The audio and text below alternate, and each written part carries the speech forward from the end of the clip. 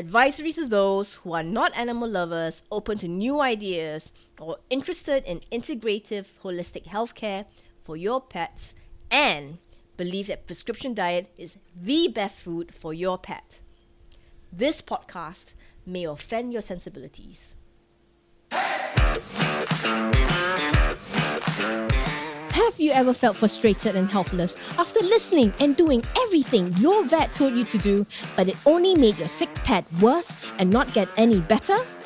That's me in 2008 with my first adopted cat, Meow. I did everything the vet told me to do, and I realized she wasn't getting any better and only worse. So I decided to look into alternative health options and was drawn to the stories of holistic pet service entrepreneurs and their transformative journey, overcoming obstacles, chasing their passion, and creating a movement that has caused a ripple effect of positive change in the lives of their clients and pets around the world. Join me as I share the raw, inspiring journeys of these amazing entrepreneurs, their successes and failures. My name is Amris Wang, and this is The Raw Entrepreneur.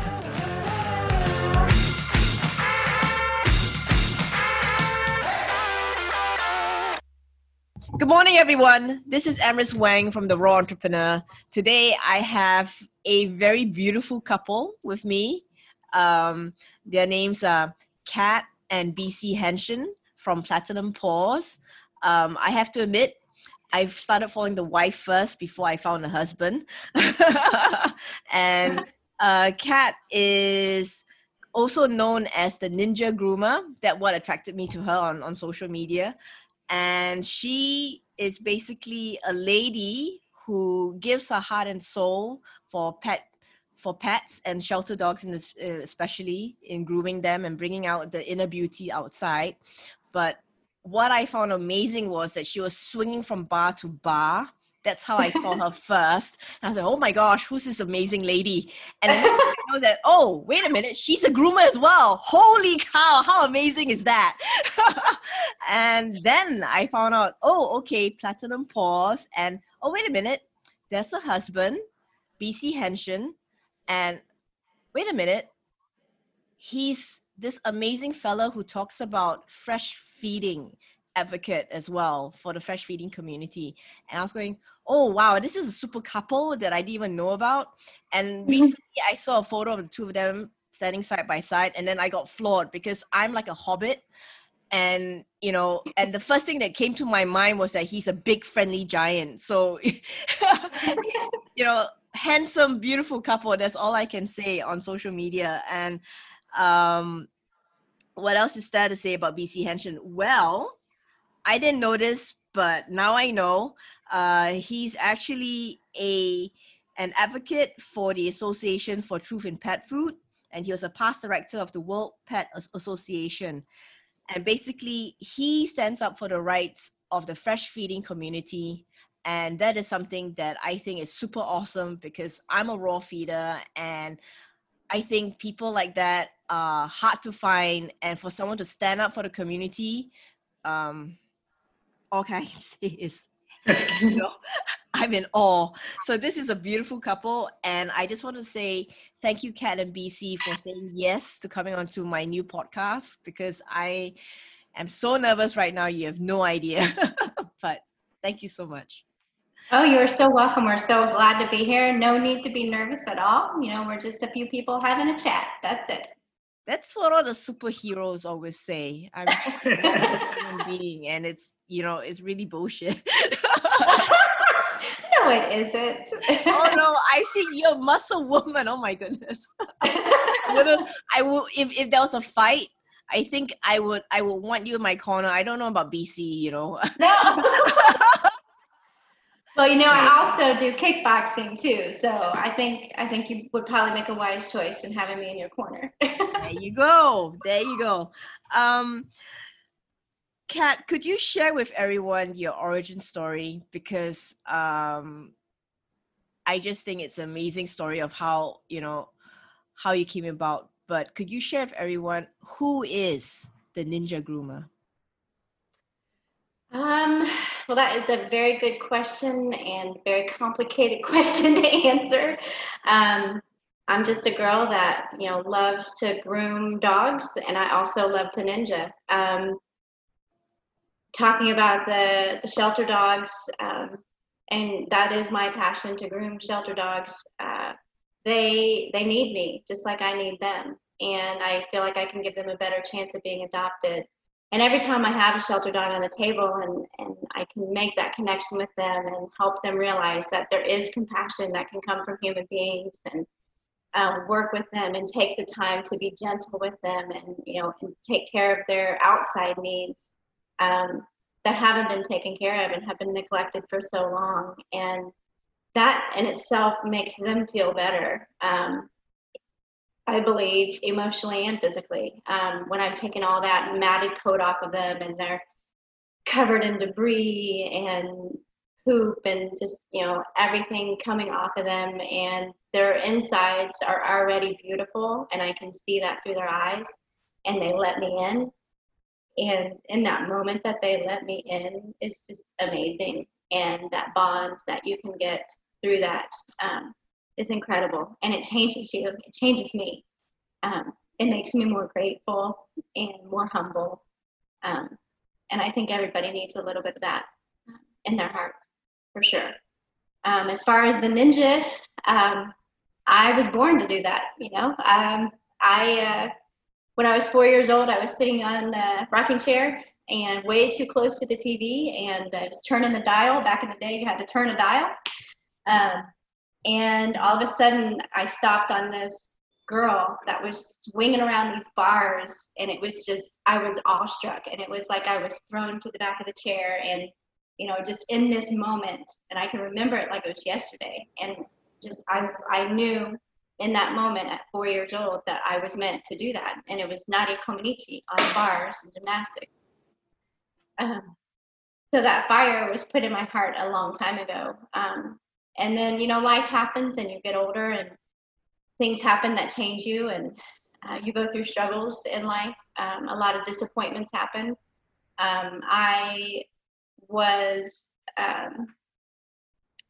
an elite gymnast, and I traveled, I competed overseas. I had hopes and dreams of being an Olympian, but I blew my knee out when I was 13, and I had to have ACL reconstruction.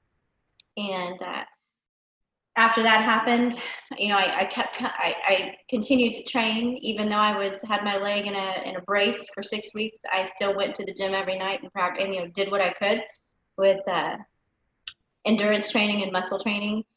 And I came back. I made a comeback from that. But unfortunately, it happened again, and it happened again, and it happened again. And by the time I was 18, the Olympic dreams had gone away because of the injuries. But I had still hoped to get a college scholarship.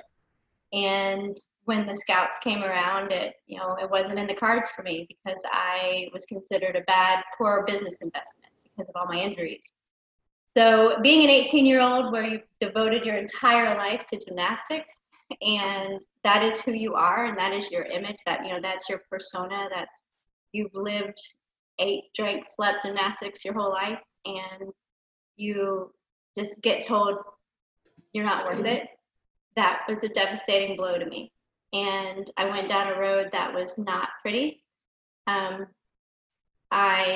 got mixed up with some bad things and some wrong people, and stayed on that road for a while.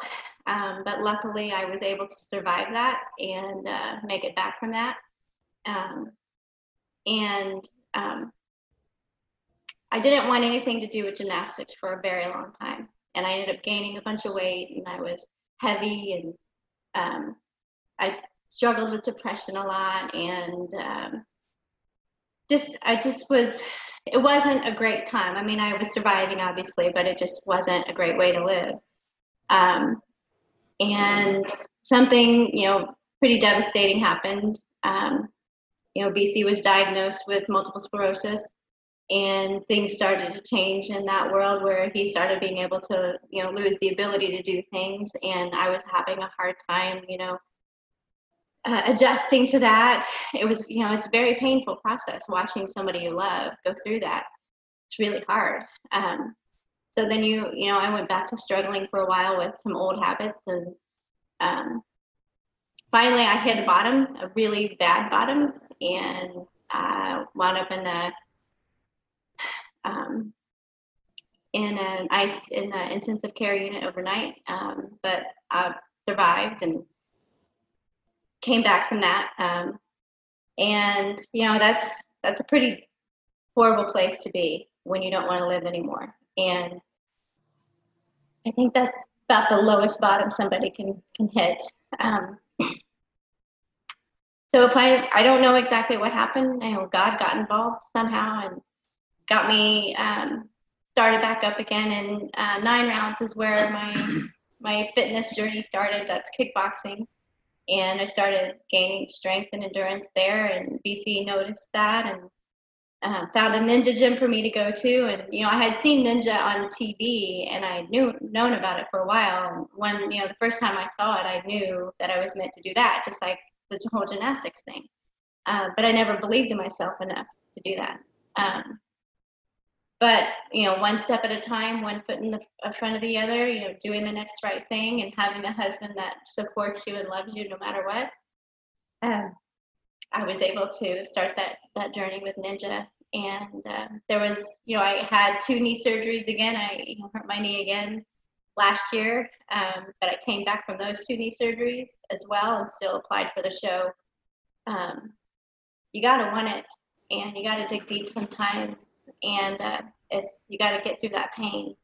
And on the other side of that pain is just an amazing, beautiful life. And that's my origin.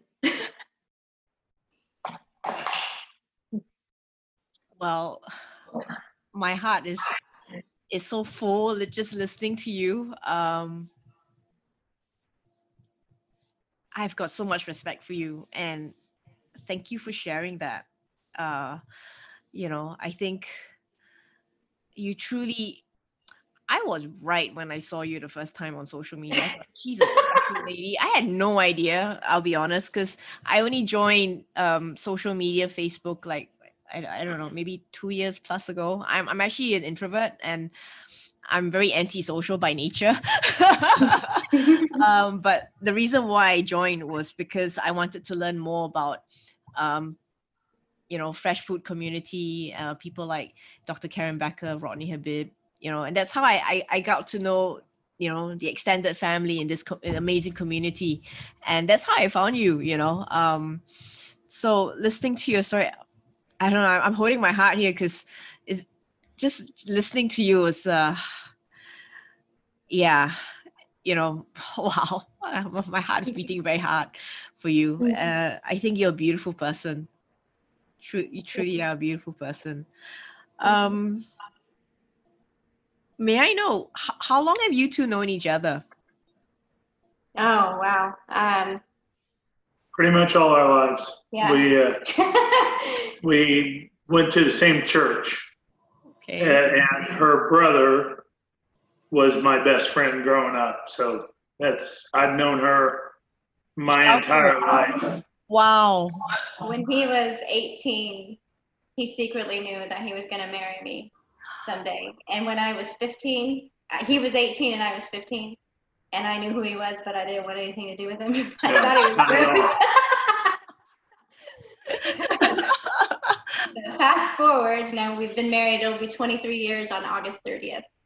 Oh, well, congratulations. That's amazing. Oh, wow. You guys are really like childhood, like romantic sweethearts from the novels, which very rare today, actually. I don't know. I don't really know many people around me who knew each other from childhood and got married and stuck together. So wow. Okay. I hit the jackpot with the 2 of you today. You guys are so inspiring. I can't believe it. Oh, thank you. So BC, same questions to you. Sure. Who is BC Henshin, please? Well, that's a complicated question as well, but as my wife alluded to, I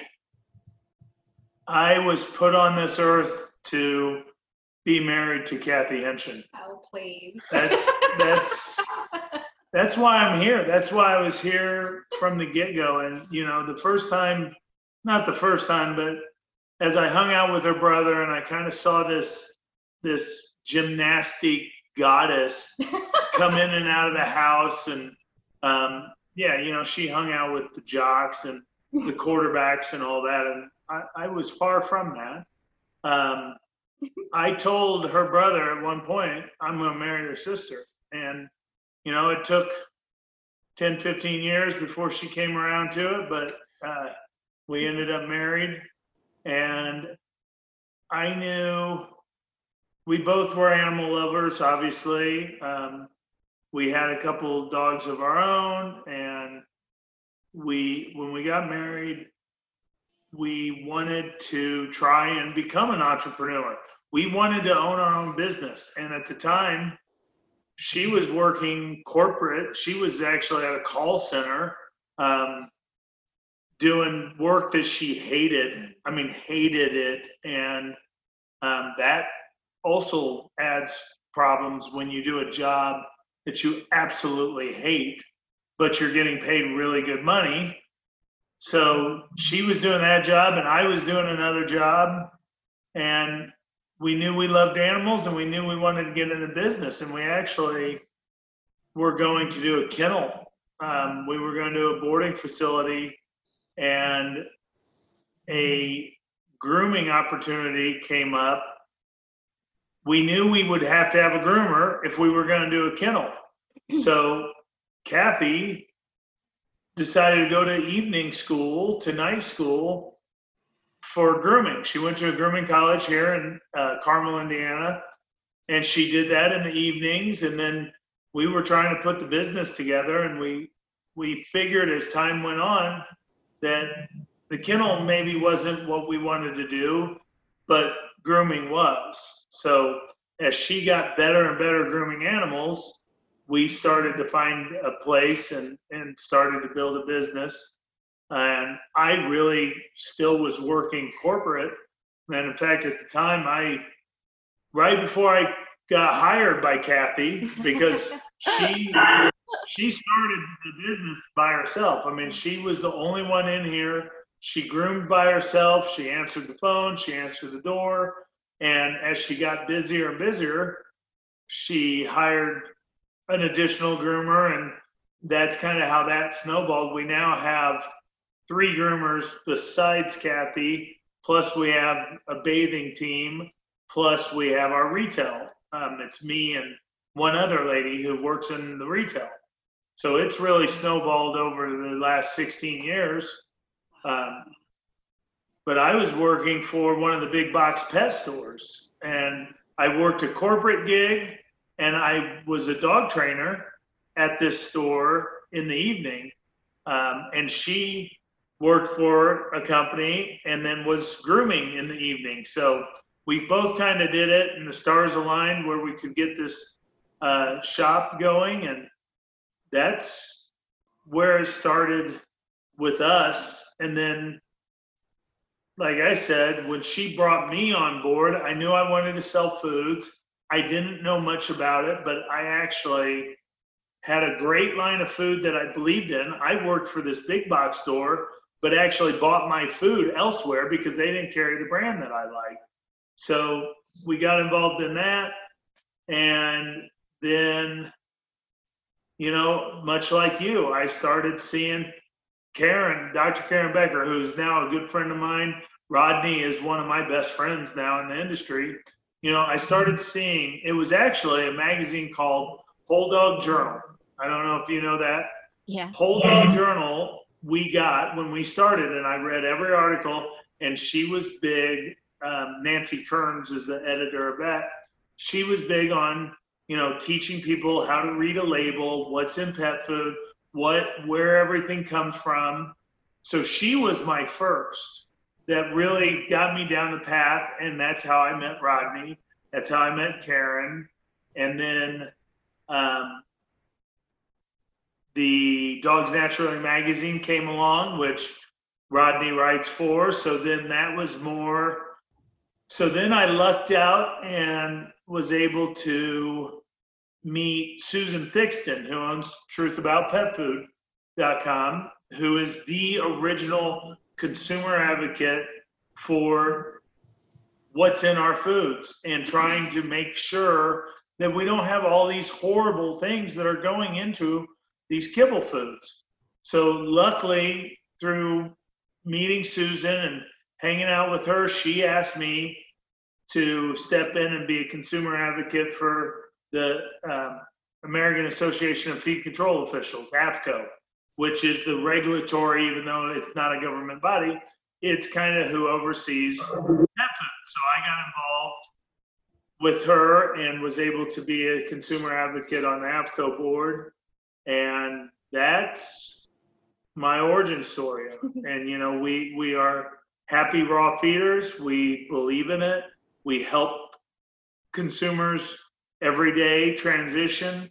If it was up to me, I would not sell any kibble in my store. I only sell a couple lines, and I'm very particular on what I sell. But we have 6 doors of freezers. We have a teeny tiny store, but I have 6 doors of freezers. So, Wow. you know, that's where our passion is on that. So I think that's our origin story. Oh, wow. And this business that you started with the grooming was 16 years ago? Yes. Yes. Yeah, and it was just me. We had half the amount of room that we have now. And my days were very busy because I would be grooming dogs, and I was new, so I was extremely slow.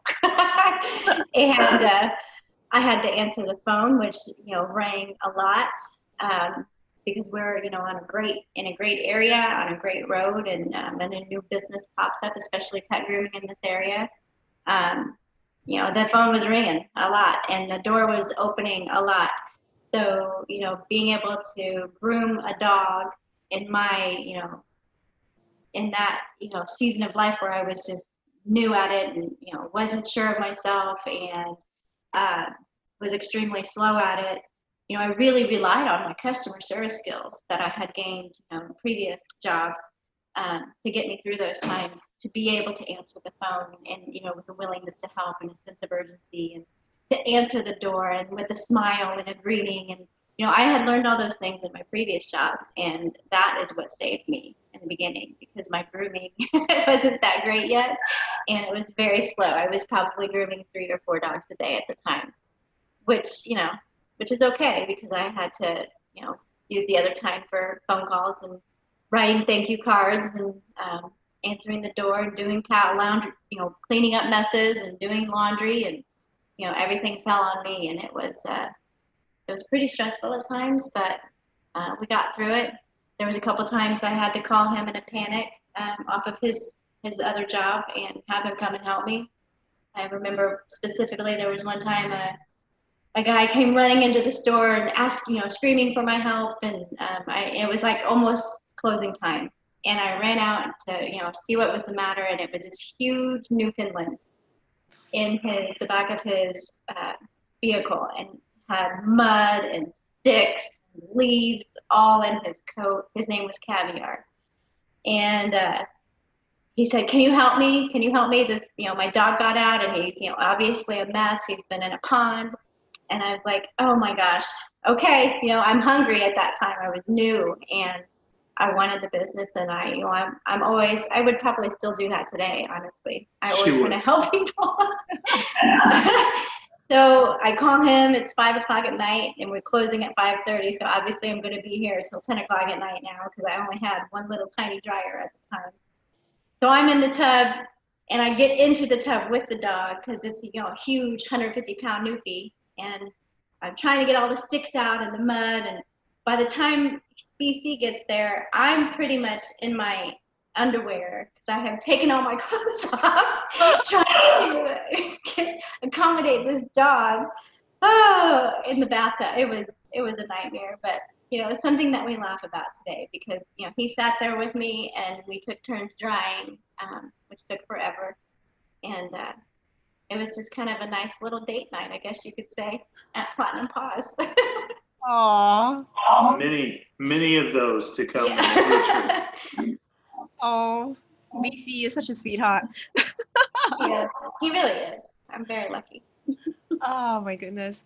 A lot of people think grooming is easy peasy. I mean, they usually, people see the end product normally. They don't realize um the mini hell that customers usually bring in to groomers and what groomers have to go through. Um could you share with our listeners, like, you know, um what what what's the usual experience that goes through from a customer that brings in a dog, but say if they don't tell you what's wrong with the dog, or they don't prepare you for little surprises when you try to service the dog, shall we say? That's all an experience. Over the years, I have learned different ways to hold a dog. I've learned, the body language of a dog, how to read a dog, when I can push a dog a little bit or when I have to back off. Especially grooming rescue dogs, you have to learn that kind of behavior, and you have to learn how to be patient and compassionate, no matter what. And that's just something you learn through experience. It's not something that I can tell you and you magically know. It's something that you have to go through. And my clients, my regular clients, I book them for the whole year. So if you want to come to my shop, you're going to be put on a schedule. You're going to be put on every week, every 2 weeks, every 4 weeks, every 6, 8, 12. I'll let the customer obviously decide what they want. And then I work with them to figure out a plan, what is the best hairstyle for their dog. So if a customer doesn't want to come except for every 8 weeks, then I'm going to tell them, okay, well, then we need to do more of a maintenance cut. Or you need to do such and such and such at home in between the grooming. And it only takes one time usually for one of my a new customer, to figure out that I'm serious and I'm not playing around. And if they want this certain style, then this is what needs to happen. And having a set schedule keeps the owners on that regimen, and so their dogs come in good shape most of the time. And I don't have to have a lot of conversations about shave downs or skin problems because of matting or things like that. Because I have everybody pretty much set up on a regular schedule, and we've talked about hair, because it's my job to educate the client. They don't come to me knowing anything. It's how I see it. And I think a lot of times groomers make the mistake that they think that they should know, but they don't. They just don't. And so I go at every client with a sense of being a teacher. So I'm teaching them about their breed and about their dog. Sometimes I'm lucky and they've done the research, but most of the time I'm not, and they haven't done any research. So, I start from square up. I tell them about their coat type, what kind of coat they have, what kind of maintenance it's going to need, what to expect as far as matting, what they need to do at home for brushing and combing, if anything. Just educating the client is more important to me than anything else, I think, when it comes to building that relationship with the pet and also with the owner, because that's going to take you the furthest. And that's part of the problem. And there's 2 points that I wanted to hit while she was talking. Was number one, customer service is what's made Kathy who she is, and she's got a great name around here. People love and want to come to her. And in the beginning, when she was building a reputation, her skills weren't where they are now, but her customer service skills were. And a lot of times groomers get into this world because they don't necessarily like people in a whole. They're introverts. They want to create, they're artists, but dealing with the public is not really what they enjoy doing. So a lot of times they don't communicate well with the customer, and then that sets off the customer either displeased about the service, or the customer's not going to listen then to the education. If the groomer's coming off gruff or, know-it-all or withdrawn, the customer is going to react the same way and kind of withdraw and not leave with the same experience that they leave Kathy with, because Kathy's going to take the time and she's going to hold their hand through it. The other point, while she was talking, we battle a lot with misinformation from breeders. So we're in a affluent community here, and a lot of people purchase dogs specifically through a breeder, like golden doodles, labradoodles. We're seeing OES doodles. We're seeing Bernedoodles. We're seeing all these designer dogs come out of breeders, and I'm not against that. I mean, all our dogs came from some type of cross. I mean, a German Shepherd came from mixing different types of dogs. So I'm not one of those, but what happens is, if you're a breeder, you're kind of also a salesman. You want to sell your dog. You want to say, here's this Labradoodle, and you don't have to groom this Labradoodle except for every 6 months. Or you never need to comb this because this Labradoodle's got such a neat coat, it never needs brushed or combed. Well, then they get the dog home, they bring it in to somebody like Kathy, and they say, this dog's matted, it's not been taken care of properly, you haven't ever brushed the dog. And they're like, well, the breeder said we didn't have to. And the owners typically default to the breeder. They think the breeder is the expert. The breeder, the breeder and the vet, they are the know-it-alls of everything. But then Kathy takes the time, she'll bring him back into the grooming salon, put the dog on the table, use a dryer to kind of blow the hair away so they can see where it's matting close to the skin. She'll show how comb works and how brush works and why you would use a comb over a brush. And that has led to our success as well, as just having that customer service. And we both do. I mean, we both want to please people. Yeah, and I'm a true believer in seeing is believing. So, if I can prove to a customer what I'm talking about, that's going to make my job a lot easier. And if I invite them back into the grooming area, that's including them in the process, and that's making them a part of the solution, a part of the process. So like BC said, I like showing exactly what I'm talking about when I'm educating the customer, because if you're just talking about it and they've never seen it before, they have no idea how to envision what you're talking about. So bringing them back to the grooming area, putting their dog on the table, and showing them is key for me. And then I will, a lot of the owners that like their dogs in longer coats but don't necessarily want to come every 2 weeks or whatever, I will physically bring them back, put their dog on the table, brush and comb their dog, and then make them do the same thing, so that they know what it feels like and they know what the expectations are. And then they can decide whether or not, oh yeah, I don't really want to do this, or yeah, okay, I can handle this, or I can try it. So I just feel like that's the best way to deal with people. Is it's more personal, and I feel like you definitely get a better relationship with your customer that way too.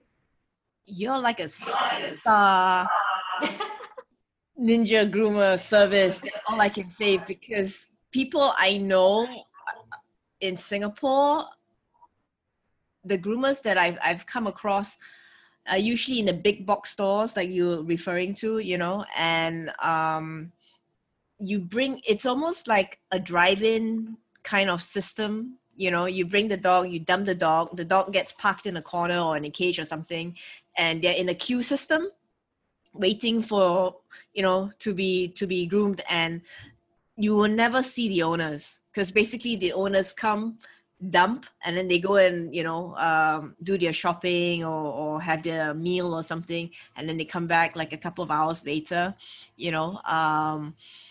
and then they pick it up, and sometimes they like what they see or they don't like it, but not that kind of individual care and service that you give, especially the education part. Because I've not met, well, I don't groom my dog's a mongrel, and she's a short coat, so she's pretty easy to maintain.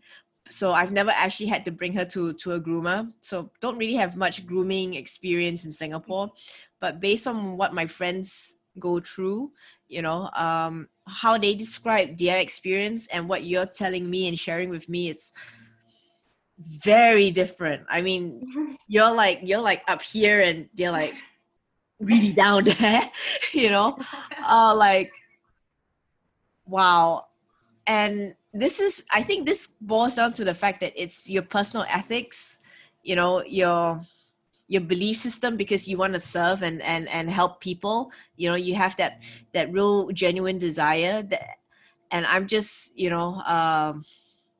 I'm really impressed, just listening to you, and that patience. And it takes a lot of patience, because humans are stupid by nature, and they're very stubborn as well. I think a lot of them, normally they think they know best, or they don't want to acknowledge that, the dog that I have requires a lot more attention than I'm willing to give, and sometimes they're not willing to pay for it either.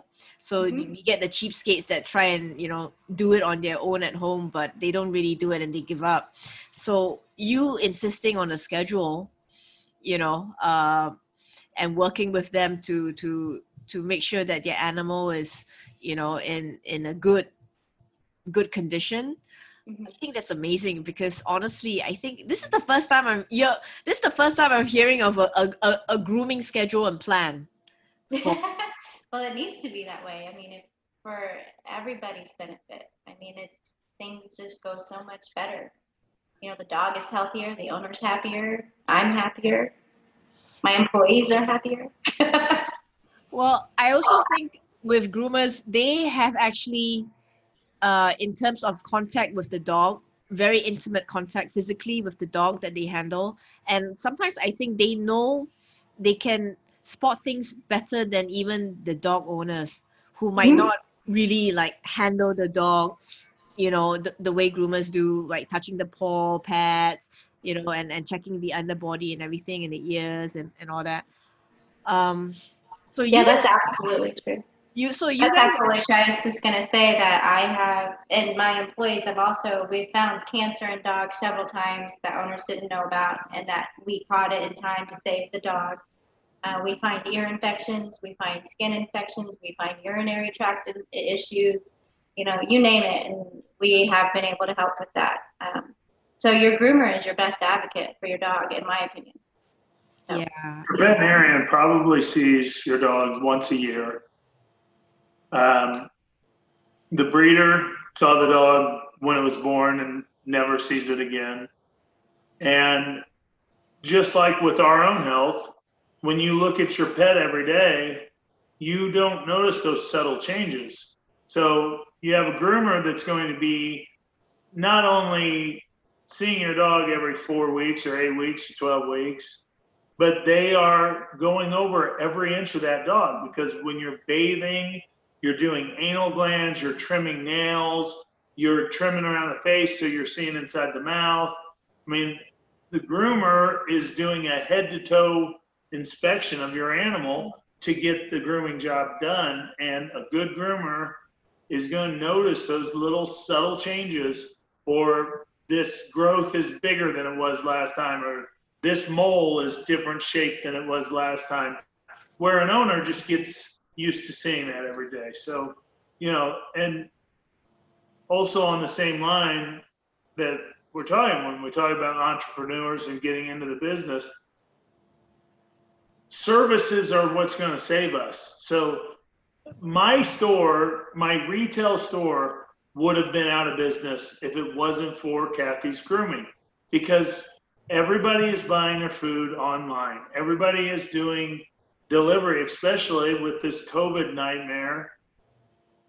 They don't want to go into stores. Well, my store is not set up for, we obviously will do delivery, but we're not set up like the Amazons or the Chewies of the world. But you got to bring your dog here every 4 weeks to get groomed. We aren't coming to you on that. So for me to sell a bag of dog food to that person, that's fairly easy. because you're going to come here anyway. I'll load it into your trunk. You don't have to worry about that. And okay, you're coming every 8 weeks. Let me get you 2 bags. We'll take care of you until you come back.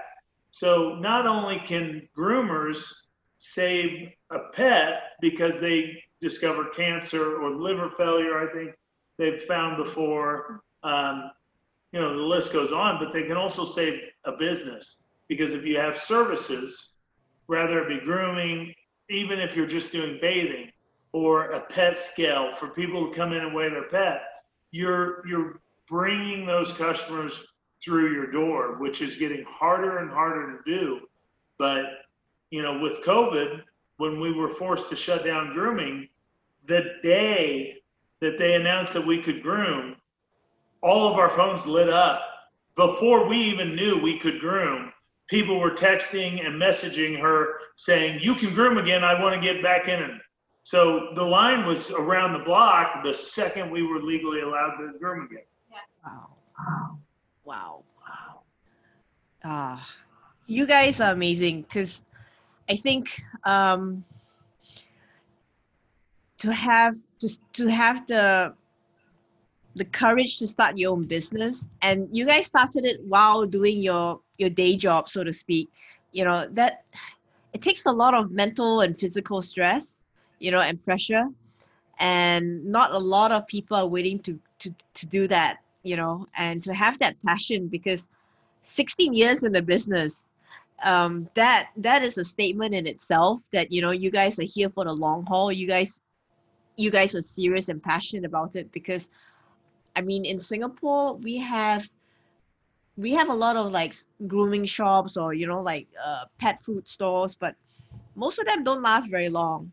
And what you said about combining services is actually very, very smart and very clever, because not, I think, yeah, most shops here, for like pet food retail, not, they just sell the pet food. They might sell accessories, but they don't provide a service like you were talking about, like grooming, even bathing, you know. So for those of you out there who are thinking about starting a business, listen to what BC just said, because that's a very good tip, everyone. Really is. And it helps if you're really, really passionate like them. So And you have a background up, and I know your listeners can't see it, but it's the left brain and the right brain. yes. And that's what we are. That's one of, we always talk about yin and the yang, but groomers are right brained. I mean, they're artists, they're creators, that's what they do. And I'm very analytical, and you know, so I'm the left brain. And between the two of us, when we're coming to a problem, we're both coming in from different ways. She's coming from that creative artist, and I'm coming from that systematic, you know, the wiser brain. So that's how we can get that balance, that a lot of businesses, when you just are a sole entrepreneur in it on your own, you're only seeing things the way that you see life. So even if you are starting your own business by yourself, I encourage you to have kind of a board of consultants, if you will, and you get your family and your friends, and you get a couple of your good customers, and you run things past them, because everybody will have a different view, and it may open your eyes to a different way of doing things that your brain wouldn't let you do. And that's, so when I take something to Kathy, she's looking at it from a whole different light and brings me into that world, or vice versa. I think couples who are married and they do business together, it's a very interesting combination, because it can be a hit or miss normally. Yes. You know, it's either like, you know, like champagne and fireworks, or it could be really like a war going on with two people shooting each other in the end. How We do that too. and 16 years together. I mean, how was it easy, or was it, I mean, like, in your 16 years of being together and doing this business together, how was it like? because you were talking about the left brain and right brain, and thank you for noticing that, because that I especially put this up is actually to get get my guests thinking as well about questions and how to answer certain things, because it's very interesting, because as you said, she's the right brain and you're the left brain. So how did you manage to, when you were starting out in the beginning and working together, what was that like?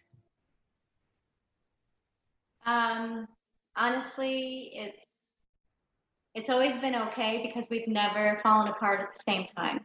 That's the key. So only one person is allowed to lose it, and the other person has to hold everything else together. And that's how it's always been. Whenever we've had to take a huge leap of faith, we hold hands and we jump and we go for it 100%, and we don't look back. And most of the time we've landed on our feet, and we just keep on running. Don't ever rest on your laurels. Just keep building and keep progressing. The difficult times, I think COVID was probably the most difficult thing we've been through, because you can plan for a fire, you can plan for a tornado, you can plan for an injury at the shop with an animal or with an employee. But the COVID situation, I didn't see that coming. You didn't see that. Nobody saw that coming. So getting through that was scary. But again, you have to take what you have and run with it. So we took that time to redo our entire store, and work with what you have when you have it. And so that's how we got through it. We just, we did what we could to. I would do tutorial videos for customers because they were having to do things at home. So I did a tutorial on how to bathe your dog and how to brush your dog and how to do the toenails. And I got a lot of good feedback from that. So even during the scary times and the hard times, those are the times that you're getting stronger, and that those are the times that you're building character. And you can either, put your head in the sand and die, or you can face it and you can do whatever you can to get through it. And that's typically what we do together. And I always like to talk about when you're in business with the love of your life or your partner, when you're in business with just a business partner, the two of you might have a disagreement. You have some heated words while you're at the shop, and you say, you know what, I'm going home. I'll rest on it. We'll come back tomorrow with fresh look. And your business partner does the same thing. Well, when you're in business with your spouse, your loved one, you have a disagreement, and then at the end of the day, you get in the truck and you continue to yell at each other the entire ride home. Then you yell at each other while making dinner. And then if you're lucky, you continue to have a conversation over dinner. Otherwise, you eat in silence. Then you go to bed in silence. Then you wake up the next morning and rehash the whole entire thing again. So there are tough times that come. And you're right, the divorce rate of business owners that are married is outrageous. Of course, the divorce rate is outrageous anyway, but it's having that balance, and it's really listening to the other person and making sure that you understand their perspective. They may be wrong. I mean, Kathy is wrong all the time, and I just roll with it. I mean, that's what I do. But then I come back around to show it. And if that rare occasion happens where I'm wrong, well, she doesn't necessarily roll with it. She parades around and yells, you were wrong, you were wrong, you were wrong. So again, it's that different brain, but we know how to deal with each other. Yeah, over the years, I've learned, in conflicts, instead of being direct and accusing and statements, ask questions. Ask questions when you're in a disagreement. Why do you feel that way? What is it about this that you don't like? Can you explain to me what your thought process is about it? And that way, maybe I have misunderstood something. And if I ask a specific question, he can explain it to me better. And I might come around to it, or I might not, or I might be able to, come up with an explanation as to why whatever he's thinking is, not right. And that's also the same exact what we use with customers. I mean, when a customer has something wrong, you've got to ask questions. You can't just say, okay, I hear you, and here, I'll give you $50 off your bill or whatever. You have to say, why are you displeased? Exactly what, and you have to get to the root of the problem. And it may be your fault, and you may owe that customer, because we make mistakes all the time. But it also may just be a miscommunication. It may be a misunderstanding. You have to spend the time. One of our mentors long time ago said, the first thing you tell somebody who brings a complaint to you, the first thing you say to them is thank you. Mm-hmm. You say, thank you for bringing this to my attention. Mm-hmm. And then you get into the crux of the problem. So again, the same philosophies and core that power our marriage is the exact same that powers our business. Yeah, when you ask questions, the other person feels like they're being heard. And that's the most important thing. And if that person feels like they're being heard, then they're going to be more willing to listen to me and to hear what I have to say. And I just feel like conflict can be resolved so much easier if people will just ask questions. Yep. In your 16 years of business, have you ever thought about giving up? Oh, yeah. Oh, yeah. I think maybe yesterday. No, it's Friday. Friday. You get hard days. And again, that's where, going back to her ninja, you got to have an escape. You can't just live in this business.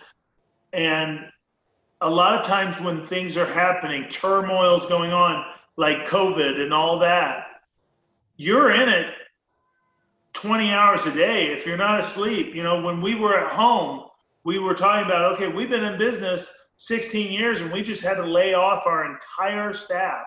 We've never had to do that before. So we're talking about it. When we're awake, we're trying to come up with solutions and options, and we're talking about bank accounts and all that.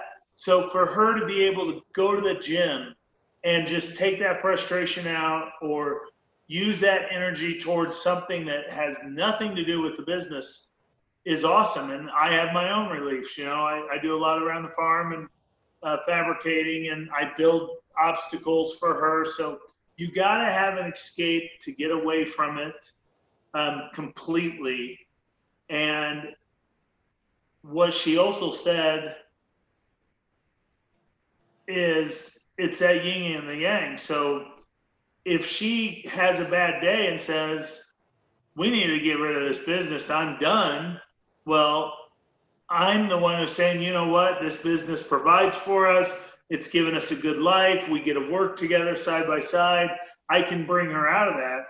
And then if I've had a bad day and I'm like, yeah, I'm done, I'm not selling food anymore, I'm shutting this place down, then she is the other way. So if we're ever both on the same page at the same time, we might consider getting rid of the business, but it hasn't happened in 16 years. Wow. And I think going back to that, having a release and an outlet, I think it's important for that outlet to allow you to feel strong and powerful and in control. Because a lot of times the things that are bringing you down on the outside, in your business or in your life, those are things you're completely powerless over. And feeling powerless is, horrible. It's a horrible feeling, and it's a horrible place to be, but everybody has to go through that. And you can't let that take you out. You cannot let that take you out. So finding something where you can actually feel a level of control and a level of strength and power, that is so important to me anyway, because it helps balance out that sense of powerlessness in my life. And COVID, it's certainly brought that out for all of us. And then everything else, with MS and other things that happen in our lives that we have no control over, we can find something that we do have control over, and we can do that, and we can pursue it with all of our hearts. And what? I have MS. Yeah. Oh, wasn't aware. How long have you been diagnosed with MS? You know, the official diagnosis was probably 8 to 10 years ago, roughly. But signs, we had signs going back probably 20 years. I mean, even before we started the business, I had some weird stuff that was like, well, that's weird. My leg tingles. Well, that's just life. And you go on. But then when you start getting more and more different things, then you get that official diagnosis, which a lot of people really, remember that date as a somber occasion, where I'm the other way. When I learned of my diagnosis, I was happy because it finally explained everything that was going on with me. Why do I have all these problems? Well, okay, now it all makes sense. So, I joke, but the brunt of my MS is on her. It's not on me, because I'm in a different place. I'm trying to focus and get through and do things, where she's actually watching that degrade, and she sees me struggle with things where all I see is I'm struggling with this now. Well, she's thinking back to, he didn't used to have this problem. And so she gets more depressed and has to deal with more of my MS than what I do. That's the left brain in you. Yep. That's the left brain in you. But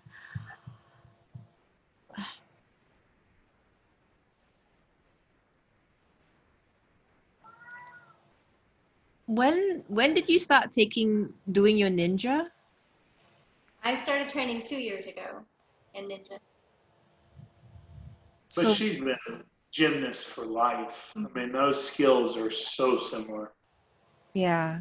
So I'm just trying to imagine what the majority of the, like the first 14 years was like for you in terms of, the mental, the physical, challenges that you were facing, both internally and then with BC's, health issues as well. And to work, and have 2 jobs and start a business, that's a lot to take on. And I just have so much respect for you for pushing through it. And I think the love between the two of you is probably what really kept the both of you together. Because I mean, like, my listeners can't see this, and just watching the both of you, you guys are so sweet. I can actually feel the love between the two of you. And in Singapore, we have this little chili. It's called a chili padi. It's like a very tiny red chili. I don't know if you eat spicy food, but it's super, super hot. Maybe I don't know. It's not like a jalapeno. It's very, very tiny and small. It's like, like your little finger thing. But if you, even less than that actually, like your little finger. And when you eat it just a little bit, it burns. So we always call short, tiny people, but with a lot of passion for life, little chili putties. So I see you as a chili putty, and I see him as, like a yogurt. Well, in Asia, we have, like, the Indians, they have a mango lassi. It's like a mango smoothie kind of thing, but it's very cooling and very healthy. But when you combine the two, you have that spice and the cooling. And I see the both of you, and I just think that you guys are such a the left and the right brain, as you were saying, but yet, very complementary to each other. And I think my listeners can't see this, but I really see a lot of love between the two of you. I mean, and my heart just goes, you know, really, I mean, like, I've not found that person yet. That's all I can say. But, I wish everyone could have that kind of relationship that the two of you have, where you guys communicate and fight and talk about it. But the key, as both of you kept saying, is listening and communicating, asking the right questions, not just in business, but in personal, especially when it's a married couple working together. That's your secret sauce. That's your superpower, in that sense, I think, for the both of you. To have a business for 16 years is not easy.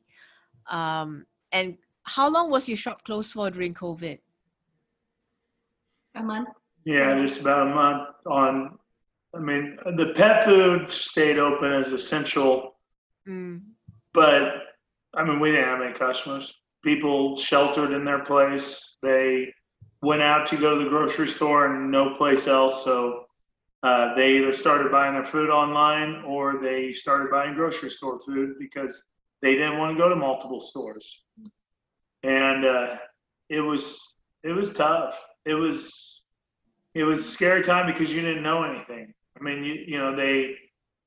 We had stayed open grooming because we considered that essential pet care, like veterinary services. And they literally had to come out after about a week of everybody else being shut down. The governor specifically said groomers cannot continue to groom. That's not essential. And that was a hit towards her. You have the governor get on TV and say, what you do for a living, your passion is not important. It's not essential. Was brutal to her. And it didn't matter that my side of the business was essential. We weren't selling anything. So we had to make some leaps even then because we did some store remodeling and spent some money, and we were like, we're spending money and we have no idea if customers are going to be back. And again, we got through it and we were down for a month, and as soon as they let us groom again, our staff was back on salary, our team was back, our customers were back, and grooming is back to where it was. Pet food sales, we still need to increase, but luckily my fresh and real foods carried me through because it's very hard to buy your frozen pet foods online. So again, those customers were still coming in my store. So real foods saved me there, even though, that's just a drop in the bucket. But on the other statement you said, one of her favorite sauces at a restaurant is mango habanero. It's exactly what you just talked about. See, I hit the jackpot today. I don't know. You guys are beautiful. All I can say is, instinctively, I don't know how I could sense it, but something about the Ninja Groomer just came out through social media. And I have to say, I'm a skeptic. I'm very cynical by nature, but there's something about you that I loved.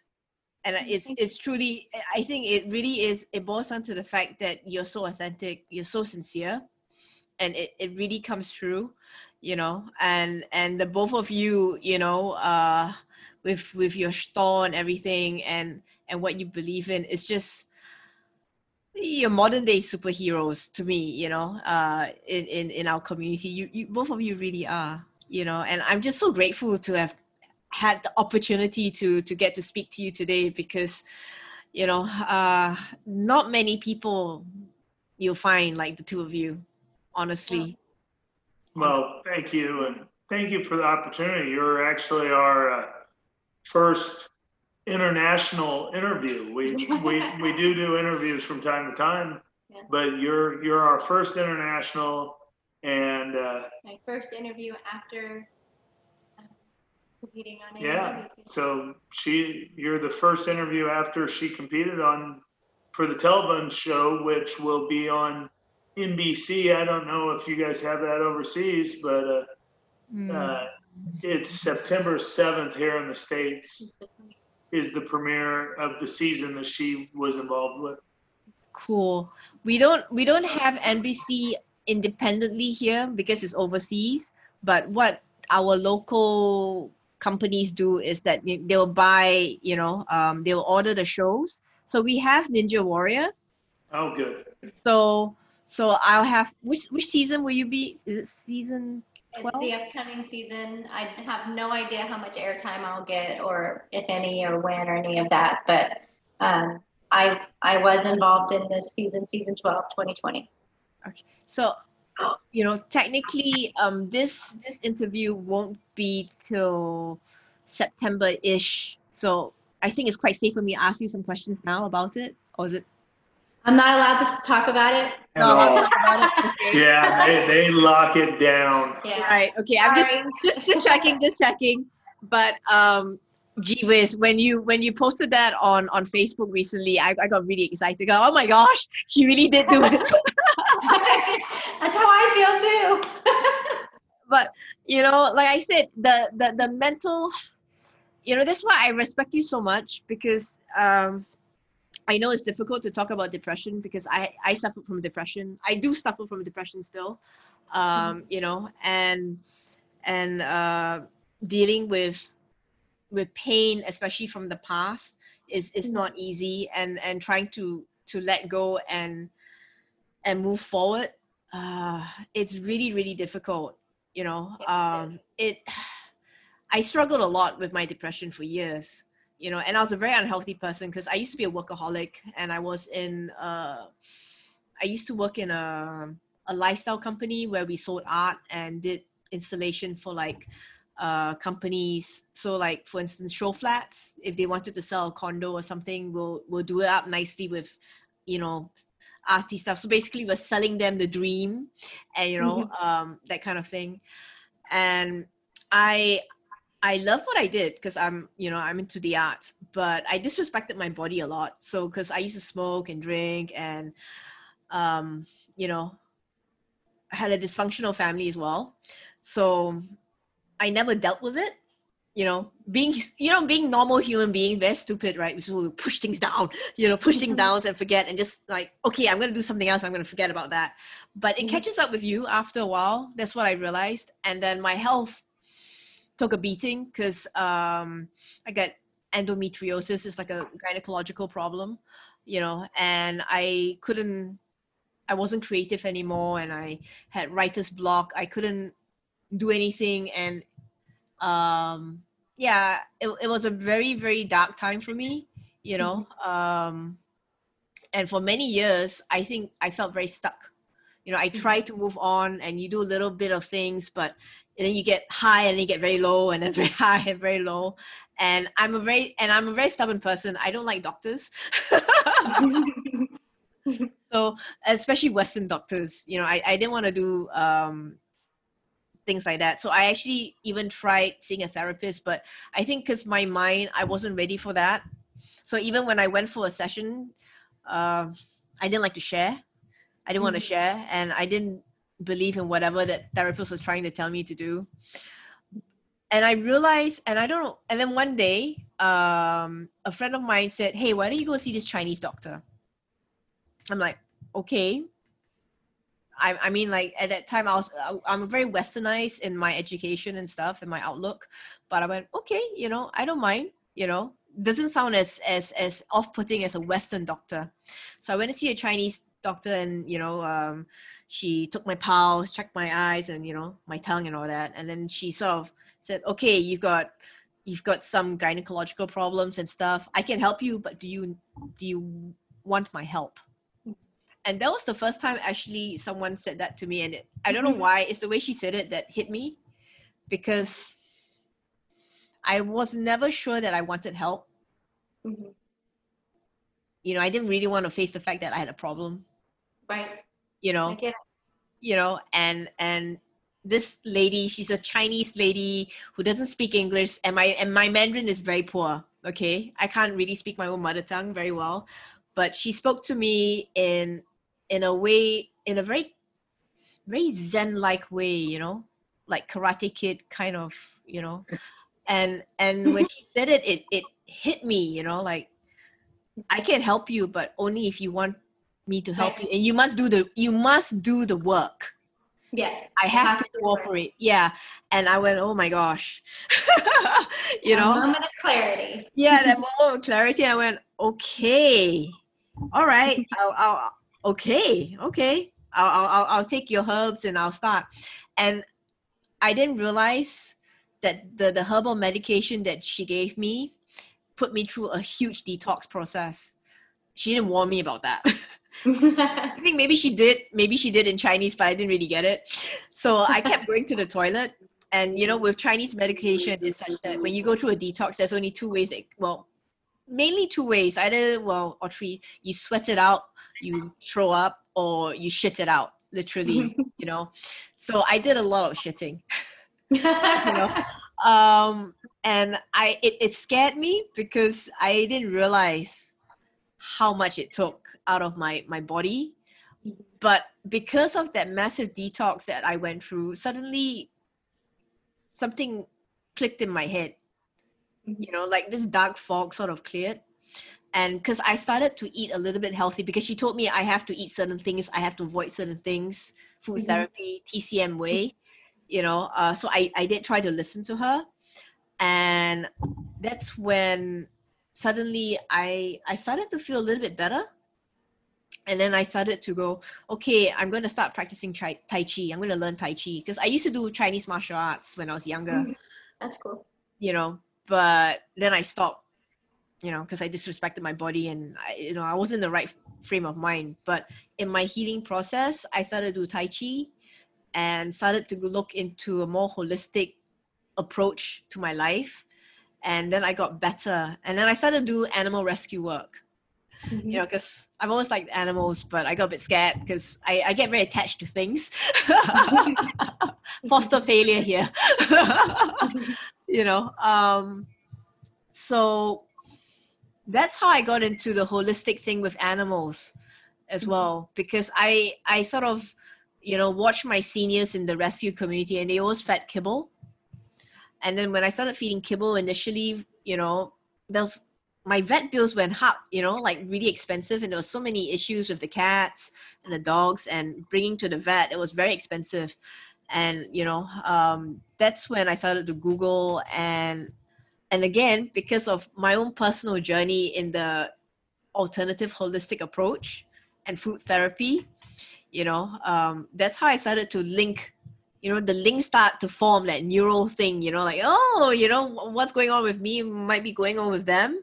So that's when I moved away from kibble and started to feed, wet canned food, but raw food and fresh food. So that was a light bulb moment for me, and I think it has a lot to do with what I ate in the past and what I'm eating now, the microbiome, because it helps. And the exercise and the Tai Chi, the meditation stuff that I try to do now every day, it helps.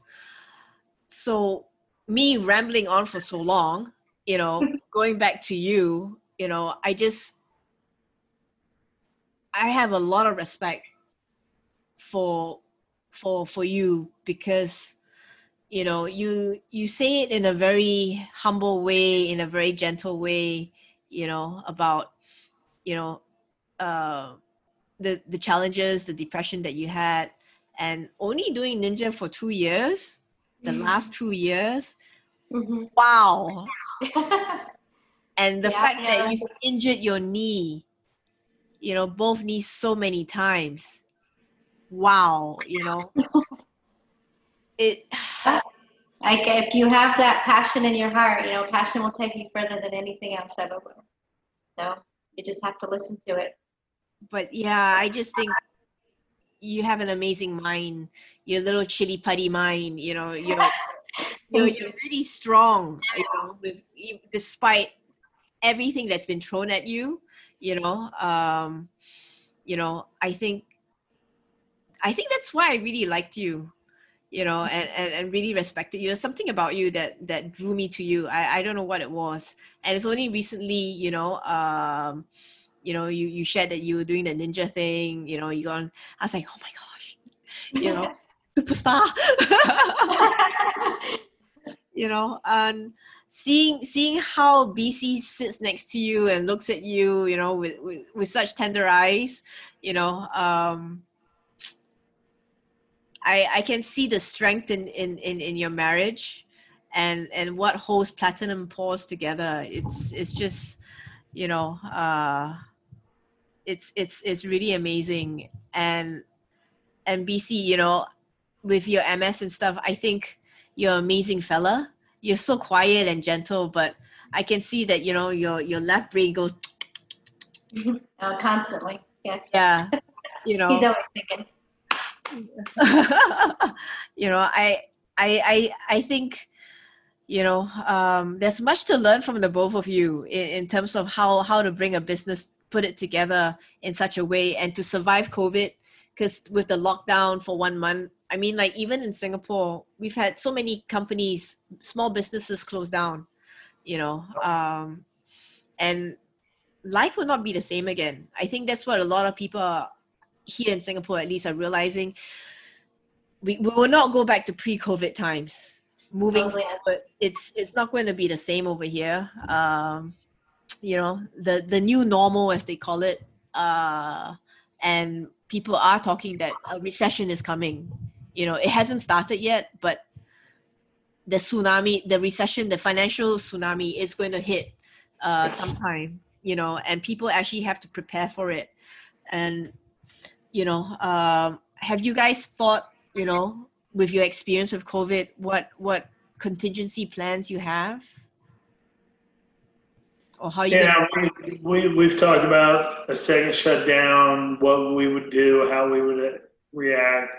I mean, with every day we get smarter. I don't know that we're heading towards that second shutdown yet. Here in the U.S., that will be devastating. One of our business journals here is tracking businesses that have closed since COVID, which, you know, a lot of times that's just a business that was failing anyway, and COVID was just the straw that broke the back. But a lot of the businesses were healthy and strong, and you just can't do business if the customers aren't allowed to come to your store. So, you know, where we get better with curbside pickup, we get better with delivery, we get better with interacting the different ways that Kathy keeps her fan base coming to her to, okay, I can't come to you for a nail trim. How do I do this myself? Because my dog's nails are starting to curl. I need a nail trim. So she talks through it on the video, and we're able to keep that connection, because if her clients went 30 days without ever hearing from her, then they may not have had her on the top of the mind when we were allowed to reopen. But because of her constant contact with them through social media, you know, she's always on top of their minds. So, you know, that's what we got to keep doing, is we got to keep the connection to the customer. I don't sell pet food. You know, I sell stories. I sell the story about how I met the cow that the keeper came from. You know, we're selling ourselves to these customers. I don't want them to be brand loyal. I want them to be loyal to us.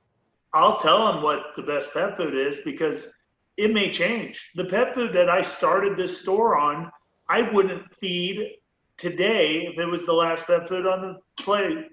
I wouldn't. So, you know, companies evolve, change. That passion is what goes away each time a business is sold. So, like, if we would sell the Platinum Paws someday, the new owner's not going to have the same passion that we have. We built this place, blood, sweat, and tears. I can look at that cabinet behind me, and I can remember hanging that cabinet on that wall. And it was late at night, and I was probably almost in tears, because we were trying to open, and I still had to do a lot of work. And I was here, I slept here one night. So, you know, that passion gets lost every time that business is sold. And that's the same with pet food. Pet food gets started with a great philosophy. It gets going, then it gets sold, and it turns into a commodity, a number. We need to turn this into more dollars. So they lose that passion. The stuff Kathy does, there's dogs that I tell her, you should stop grooming that dog. We lose money every time you groom that dog because it takes you so long to groom that dog. Let's send it to another salon. And she won't do that. I'll lose money because I love that animal and I like that owner. And you know what? It's what I need to do right now. So that's also her therapy. So I don't even know where this started. I've been on so many tangents on this. But yes, the question was, are we prepared for another shutdown? I don't think we'll ever be prepared, but it won't be the blow that the first one was. The first one took us off of our feet, but we got up quick and we made the best of it. So the next one won't take us off our feet, but it will be scary if it happens, but we'll roll with it. That's the other thing. At the end of the day, no matter what, it's her and I. So, if Platinum Paws blows up one day, it's still her and I, and we'll do it again. We'll start over wherever we have to. One question that I've been meaning to ask is that because you sell pet food and you started with kibble, or the best commercial pet food, shall we say, and then now you service the raw feeding community. In terms of, for a lot of pet owners or pet shops out there who are thinking about that, what would you say? Because they'll be thinking like, oh, commercial pet food is more profitable, in terms of sales versus the raw food brands, or I don't know how to ask that question, but I think you know what I'm trying to ask you. Yeah, I think I know where you're heading. I mean, yes. So kibble, everybody buys kibble. I mean, the raw feeders in this world are under 10%, single digits. I mean, when I got into this, it was like 3% of people considered feeding raw. Well, now we're closer to 9% thanks to people like Karen Becker and Rodney Aviv. But kibble still outsells. So my goal here is an element of fresh with every bowl. So if you're coming in to buy a bag of kibble, which a store needs, you still want to then have that conversation. Why is it better to add an element of fresh to each bowl and then to provide that? So yes, some of the lowest margin, the lowest margin pet foods that we have are in our freezers because there's not a lot of margin. It's even worse than kibble. But some of the highest margin things come out of the freezer too, because like I source my own raw marrow bones. So I work with a cattle farmer in my county. He's 5 minutes from us. And I work with my butcher in the county. So I get my own raw marrow bones to sell in my store, and those I have the highest margin on because there's no middleman. I'm buying from the butcher and they're going in my freezer. I grind pig hearts, beef hearts. I grind sardines. So I grind sardines, entire sardines.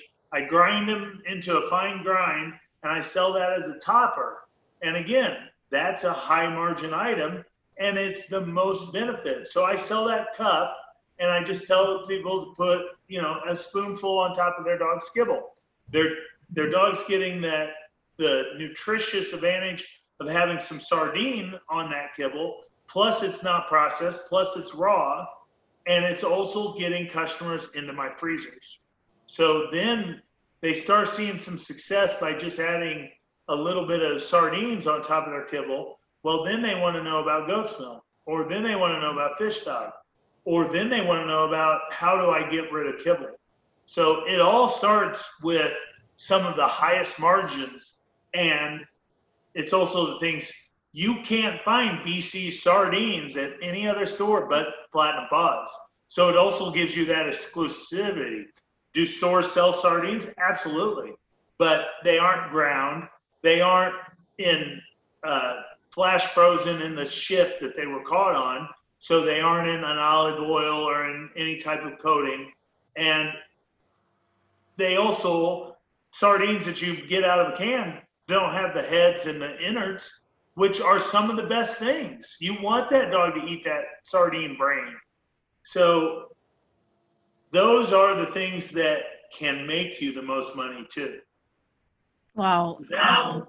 You really inspire me, really, the big friendly giant who's, usually so quiet, but his left brain is click, click, click, click, click, and the ideas that you come out, it's so inspiring, because I think a lot of pet stores who are thinking about doing what you're doing and making the switch, even if say they were, now the fresh food movement in Singapore is starting, it's been going on for a few years, but I think people are still a bit leery of completely, not selling the commercial kibble completely, and the focus being on the fresh food stuff, because you guys are actually advocating a lifestyle and a philosophy, of not just what you eat, but your grooming and everything is very complimentary. It's very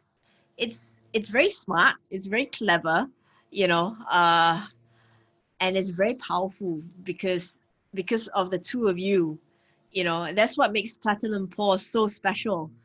And I love the fact that you talk about, working with your local farmers and sourcing things, locally, where you are actually supporting the local economy, and that's power, that's grassroots movement, which is, I think more people should do that, so that, number one, we reduce our carbon footprint, but we support our local economies, and more people are aware of the benefits of what you're doing in terms of the fresh food movement.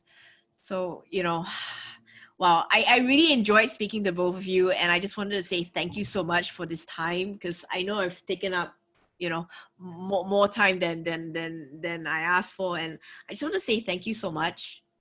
Of course. Yeah, we're happy to do it. We enjoyed it. This is one of the best interviews we've done. Yeah. Oh, you're being very sweet now.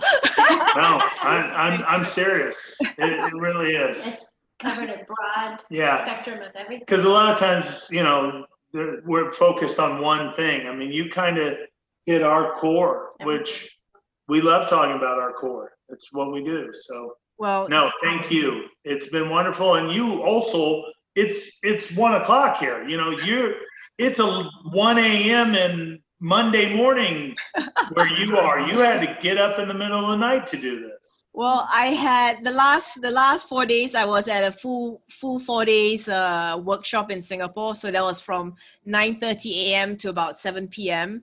And I only got like 5-minute pee breaks here and there, and like half an hour lunch break. Plus I had to squeeze everything with my cats and dog, Right. But, doing this podcast, talking to, as I like to call it, holistic pet service entrepreneurs like yourself, is something that I'm very passionate about, because we all talk about the fresh food movement, we all talk about holistic services, but a lot of people, they look at you guys, on social media, and they go, wow, like me, I'm a big fan here, like, wow, but how to start? That is a lot of questions that, people, especially when they're thinking of trying to do, to make an impact themselves in their own, location, be it in Singapore, Malaysia, Australia, the US, in, Idaho or wherever, and talking to you is very inspiring, because you guys, in my mind, epitomize and symbolize everything that I love about, about this community that we're in, the alternative, the functional medicine approach, the fresh feeding approach, the philosophy, not just in for the animals, but even for yourselves as human beings, you know, as entrepreneurs. And the fact that, you know, you're human, you guys have problems, you guys have challenges that you're facing in the past, currently still, you know, and yet, you know, it's so, you know, my heart is just swelling up with so much love for the both of you, honestly, because, you know, to have heroes like you know, real true blue heroes that are doing what you're doing every day, in spite of everything around you and all your challenges, and being so passionate about it.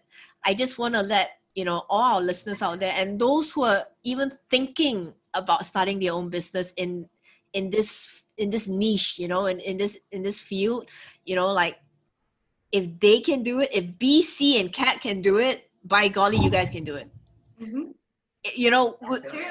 you know, Yes. and I mean, like, both of you have your own health issues and your own challenges physically, you know, and yet you guys bulldoze your way through it, you know. Mm-hmm. So for those people who are complaining about their day job and saying there's no meaning in life, and you're really into, you know, your dog and feeding fresh, or, you know, grooming, honestly, it's a noble profession, especially if you do it the ninja way, everybody. I highly recommend that, because what Kat does is above and beyond what a normal groomer does. The stereotypical groomer does. She does it 6 stars and beyond. I mean, like, we're talking about like Ritz-Carlton style here, okay? I mean, seriously, Well, thank you everybody. for the kind words. Yeah, no, I seriously mean it, because what you do, you know, even when it costs you money, as your left brain husband tells you, you know, and you're so passionate about it, and because you love them, you do it. Mm-hmm. You know, that's what loyalty is, and it's true loyalty to you, not to the brand.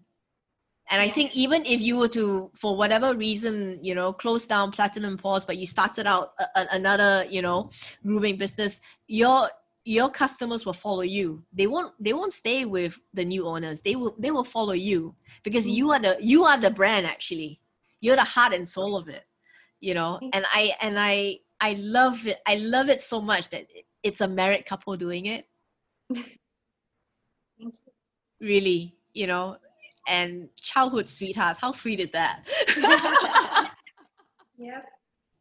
So thank you for really, you know, taking the time and speaking to me, because I really appreciate it, and I don't know how to say it, but lots of love and respect. Thank you so much. Thank you. Thank you very much, and right back at you with the love and respect. Thank you for listening to Platinum Paws Story. Look out for Dr. Josie Björk's interview next week. Wow, I'm so thankful and grateful that you took the time to listen to this podcast. It would mean the world to me if you could subscribe, download, rate, review, and share this with others whom you care about that may enjoy it as well. Thank you, and remember to be kind to yourself and others. Have a awesome day, everyone.